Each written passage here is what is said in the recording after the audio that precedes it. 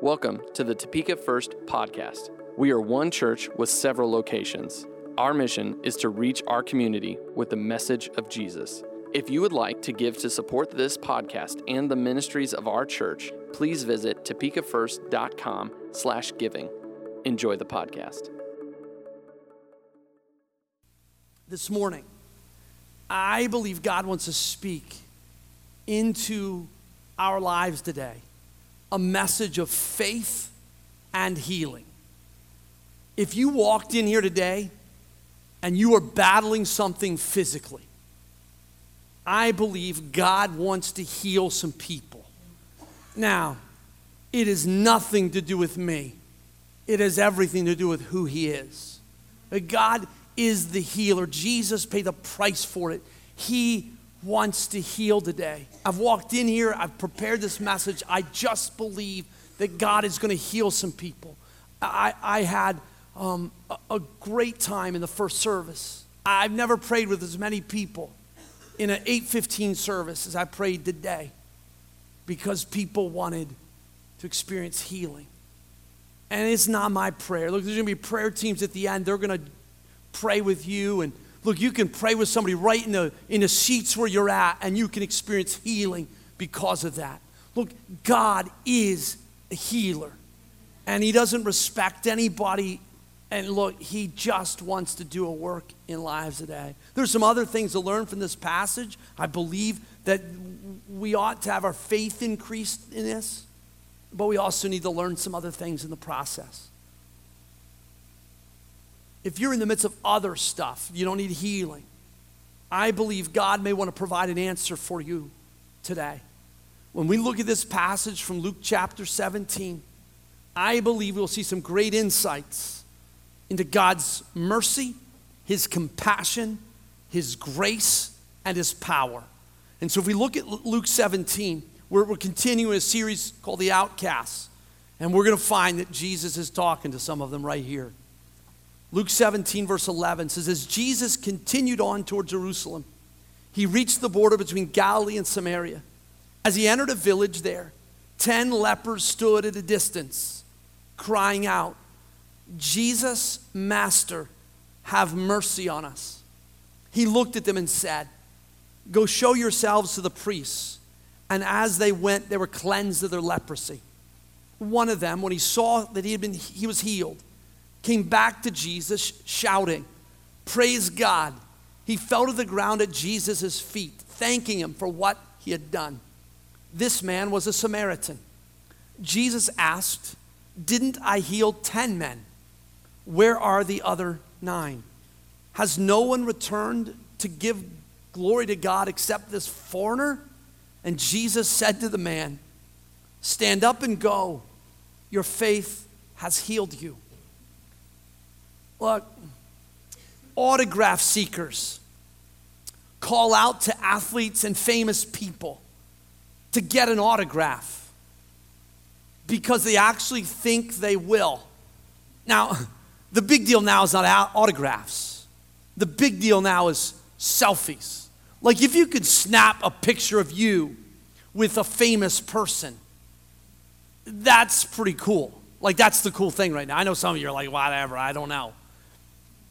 Look, if you can get the picture and you can put it up on your Instagram, your Facebook, your Twitter, wherever you want to put it, you're willing to ask the question, can I take a picture with you?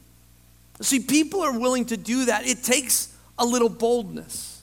To be honest, if I'm out with people and I see someone famous, I won't walk up to them and ask them for a picture. I won't walk up to them and ask for an autograph. There's a reason why. I don't like rejection. On the outside chance they tell me no, it'll crush me. I don't want any part of that. Look, you think I'm joking? Hey, I wrote a letter to Angela when I was 16 years old, I think it was, doing little calculations here. Because I still lived in New Jersey. I met her on a trip out here and wrote a letter to her on my computer and I never sent it. She never saw it till we were already married. Tell you how long ago it was. It was a Commodore 64. Some of you in the room are going, what's that? Yeah, that's a long time ago. Look, I didn't send a letter because I was afraid of rejection. I haven't gotten over it. We did get married, but I didn't get over to the rejection part. I don't like that too well. But look, these people, they want autographs. Or let's talk about these lepers for just a moment, because they're in the story. When you think about these lepers, they have a little boldness in them, and they approach Jesus, and they're willing to talk to him. Evidently, they had heard something about him. I don't know how they heard. I don't know how they found out that Jesus was willing to heal lepers. Maybe it's because they had heard the story from Luke chapter 5 when Jesus had healed a leper. Maybe they had heard the story, but evidently they knew that Jesus could heal. And when he comes by, they're yelling out to him saying, Jesus, Master, have mercy on us. That's all they ask. They just make a simple request. They call out because they actually believe that Jesus will heal them. They've been outcasts for as long as they've had the disease. Lepers were outcasts. They were no longer part of a community. You talk about rejection. These people got it. If you were a leper in that time frame, look, when you walked on the road as a leper, you've got to call out to people, unclean, unclean.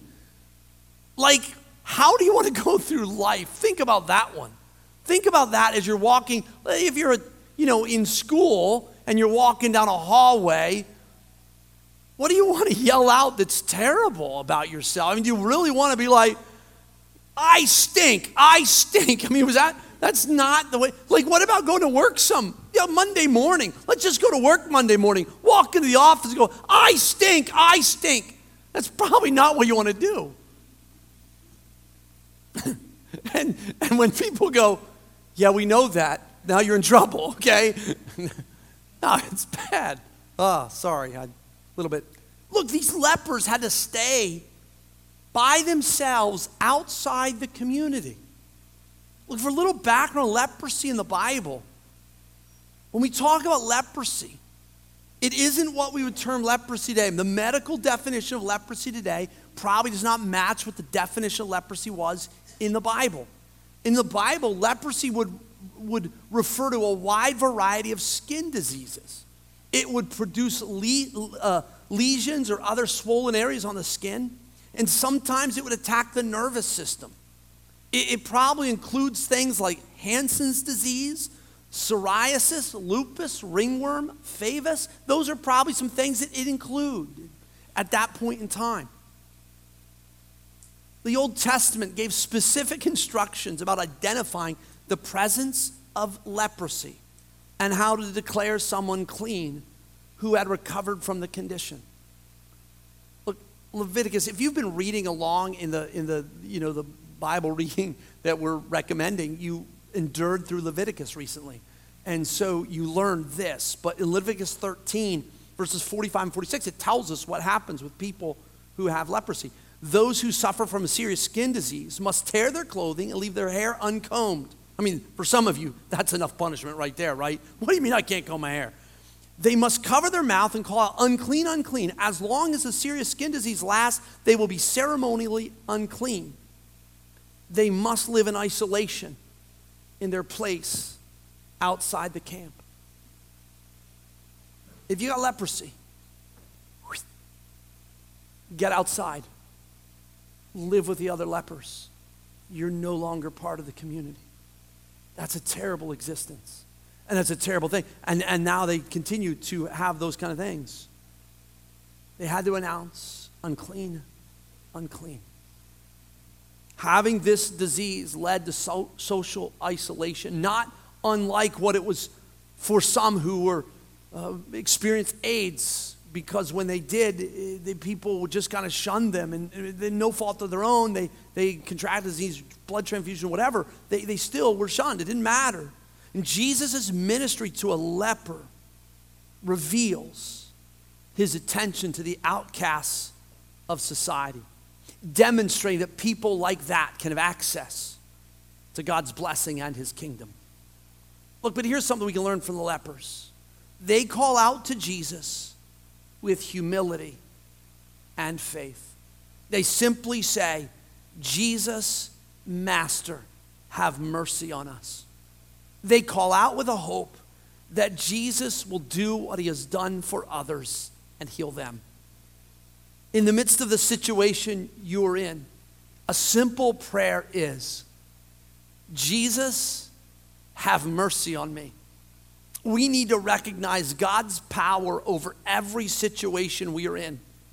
He is the one who is able, and he can be trusted. Jesus' response to them is not what they expected, but they understood what it meant. If I said to Jesus, and I was a leper, and I said, Jesus, Master, have mercy on us, there's a translation in that says simply, Jesus, heal me. They don't get that response from Jesus. They get a different response. Jesus' response was, go show yourselves to the priests. If Jesus responds to me that way and I have no knowledge of what they knew, I would be like, whoa, time out. They aren't going to help me. I've seen them plenty of times walking by. They've never helped me in any way. But they didn't argue with Jesus. They listened to him. They responded to him at his word. And they turn and they go. It's a demonstration of faith. How often do we take Jesus at his word? The other question to ask is, are we willing to take steps of obedience that will lead to the miraculous? Are we willing to take steps of obedience that will lead to the miraculous? Look, there are places in our lives where we probably need to make some changes. There are potentially places in our life that God is asking each of us to do something, and we might not be listening. Now is the time to start. There may be some steps of obedience that you aren't taking that are keeping you from something miraculous. The lepers were not healed until they turned and left. They were healed sometime as they went to the priest to be declared clean. And something happens to one of them. Something happens to him. All 10 are healed. But we find in verse 15 that one of them, when he saw that he was healed, came back to Jesus shouting, praise God. He fell to the ground at Jesus' feet, thanking him for what he had done. This man was a Samaritan. Look, the one leper could have gone on with his life just like the other 9, but he didn't. He came back to say thank you to Jesus. The leper came back praising God. And I want you to know something. He comes back praising God, and he still has some significant problems. I don't know if you've thought about it. His leprosy was healed, but he'd been living as an outcast with no family, no job. He had no home. He had no village. Okay, all of a sudden now he's healed. He can't go to leper colony, right? He can't go hang out with those guys again because he's clean. He don't want to hang out with them. Outside chance he actually could get it back. He doesn't want to go there. So he's not going back there. So he can't do that. And he's already been pushed away. Now, could he work his way back into some places? Yes. But he doesn't have a job. But here he is in the midst of it, praising God in the midst of a circumstance that is not ideal. I mean, the ideal situation would have been, praise God, he got healed and Jesus gave him a bunch of other things too. Like, if he could emerge like the feeding of the 5,000 with this, I mean, he would have been able to store up some food or something, but He couldn't. That isn't the story. The story is here Jesus does something for a guy, and he's grateful for what he got, period. And he knows he's got other situations, other dilemmas, and he's still praising God in the midst of it. It's actually a very biblical concept. Ephesians 5:20 says this, and give thanks for everything to God the Father in the name of our Lord Jesus Christ. In 1 Thessalonians 5:16, always be joyful. Always. Never stop praying. Be thankful in all circumstances, for this is God's will for you who belong to Christ Jesus. Now look, that's not written, be thankful in the good circumstances. Be thankful in the things that are going well for you. Be thankful in all circumstances. Romans 8:28 says, and we know that God causes everything to work together for the good of those who love God and are called according to his purpose for them. Each of us who has a problem right now needs to understand in the midst of the problem, give thanks to God. If you're problem free, we want to hang out. Because I want what you have. If you don't have any problems, God bless you. But you must be living by yourself. Well, I didn't say that. I didn't mean that. Okay, that's bad. No, I mean, it's impossible to go through life without some problems. Let's think about how we can praise God in the midst of your present problems.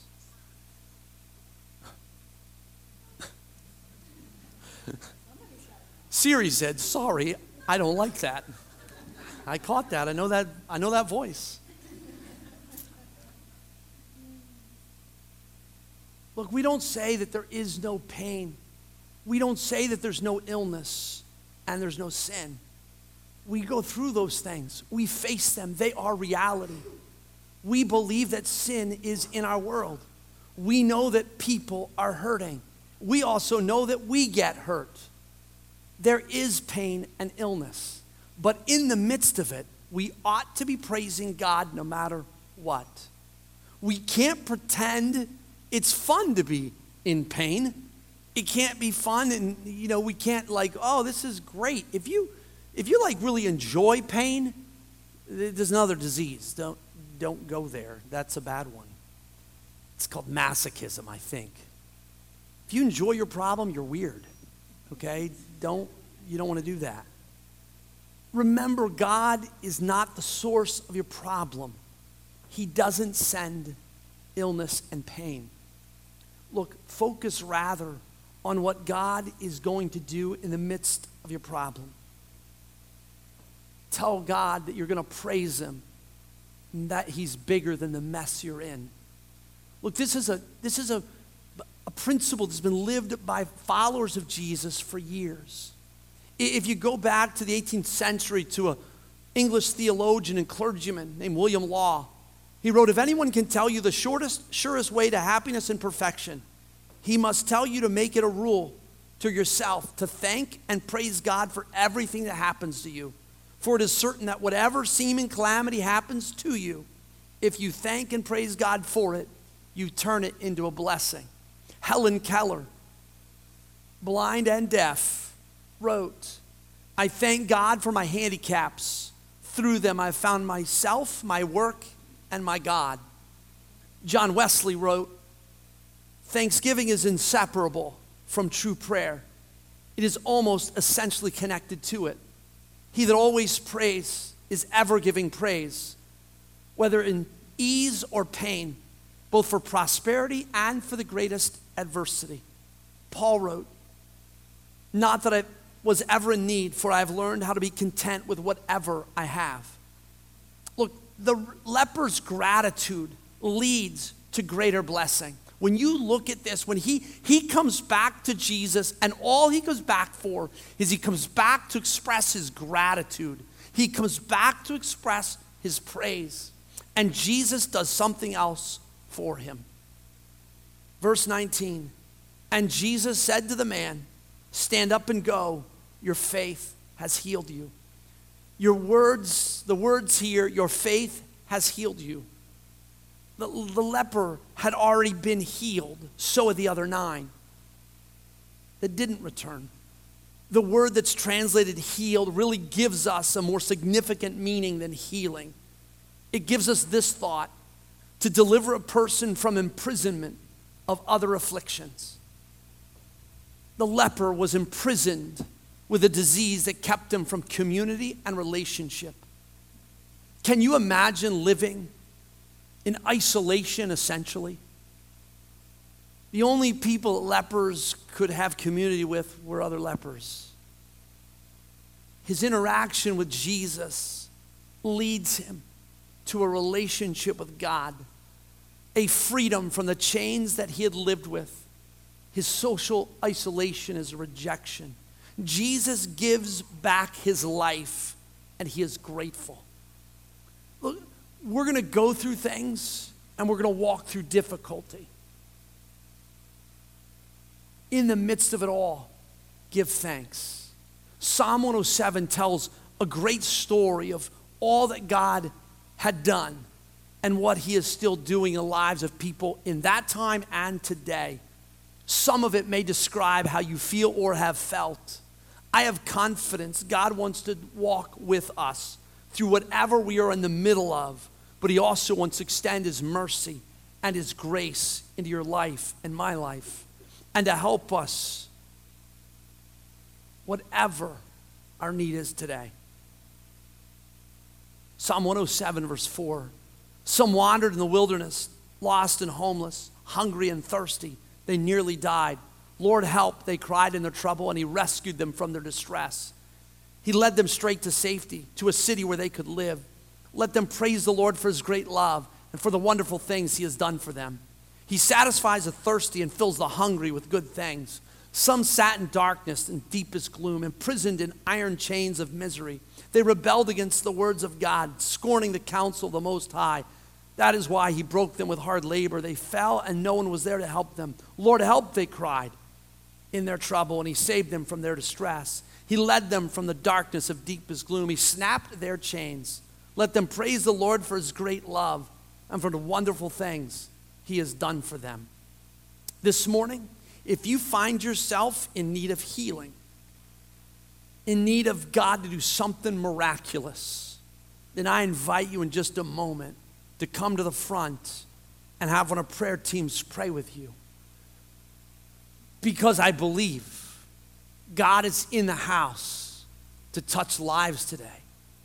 He wants to bring healing in some people today. I don't know who.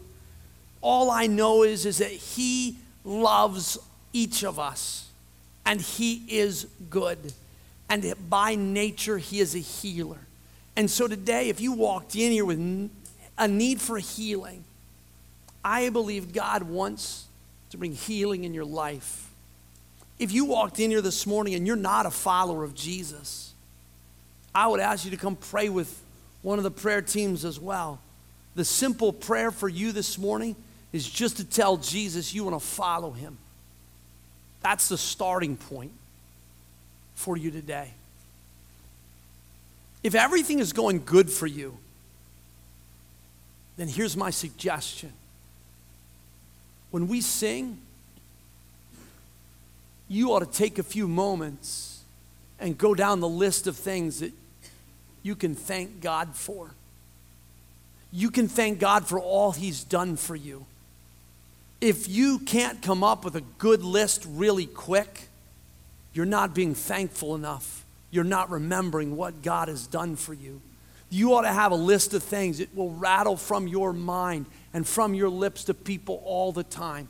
And you're in the midst of circumstances and situations, whatever you're going through, wherever you're in a conversation, you ought to have the opportunity to share what God has done in your life. Well, here's the deal. Friday, Angela and I were out to dinner with some people after the tournament. We're sitting there talking, and the topic of anger came up and struggle. in the midst of sporting events, and this one happened to be bowling. And Ansel looks across the table at a couple, grandparents of one of the bowlers. As we talked about it, Ansel goes, well, Steve was just like that. He would get angry. He would be cursing because of the struggle and the problems that he was going through. Just during practice. Like if I was that bad in practice, how do you think I was when I was competing? I was a volcano. Ansel didn't know me like this. But what happened is I met Jesus. And she explained that in that moment. She said, but Jesus made a difference. When he accepted Christ, it changed his life. And we ought to be able to tell the story of how there's life change that happens when we come to faith. There ought to be this moment where we can tell the stories. Look, if you ask me questions, we tell stories about the home that we live in, and we just tell people the story, and those of you who heard it, you know exactly what I'm referring to. You've heard the story. We're going to tell you stories about the goodness of God in our lives because we don't believe we should hold that to ourselves. We ought to be telling the story of God's goodness wherever we are. We tell that story of God's goodness to people who are not followers of Jesus. And those of you who know what we paid for our house, we're never going to be able to sell it. People are like, no, we're not going to buy that house. You paid that for it. We already know. God did something in that moment that we'll never understand. But we're grateful. Look, in those moments when God does something in your life, you must remember it and you must celebrate it. You must talk about it because the reason God did it was not just for you. Yes, he did it for you because he loves you, but he did it so you could tell the story of his goodness. Look at the Psalms, look at the Old Testament, look at what is written out in the pages of Scripture. They're celebrating what God did for them so that others remember. You must tell those stories to your children and your grandchildren and your great-grandchildren. They must know the story for one reason, so they know God is alive. Number two, they have faith that when they're in the midst of something, they'll trust him to walk through it with them. They will know that God is real from your story, and then they'll experience him for themselves, and they will recognize it. When they hear your story, when they hear the God moments of your life, it will radically change them. And that's what we've got to do. So this morning, here's the deal. In just a moment, the worship team's going to come back. And we're going to pray, and I'm going to invite you to the front. For those of you that need healing or need something in your life, some answer from God. Look, I just believe that God's going to meet you here today. Look, there's nothing special about coming to the front to pray with the prayer team. But it might just be the step of obedience that God's asking for you to do. So if that's the one thing that would keep you from experiencing the healing of God, I wouldn't sit in my chair. I'm not saying he's going to do that, but I'm just saying if you feel a little prompting inside of you that says you need to go have somebody pray for you, don't sit there. You might really be sitting through the possibility of a miraculous event in your life. That's not that far. If you're physically unable, we'll come to you. We'll pray for you. If you don't need anything today, in this next moment, you need to take these moments and you need to thank God for what he's done for you. This ought to be a place of eruption and praise in a few moments. Because if you can't erupt in praise, remembering what God has done for you, we got problems. We need to be a people who are filled with joy and praise for all that God has done. Let's pray.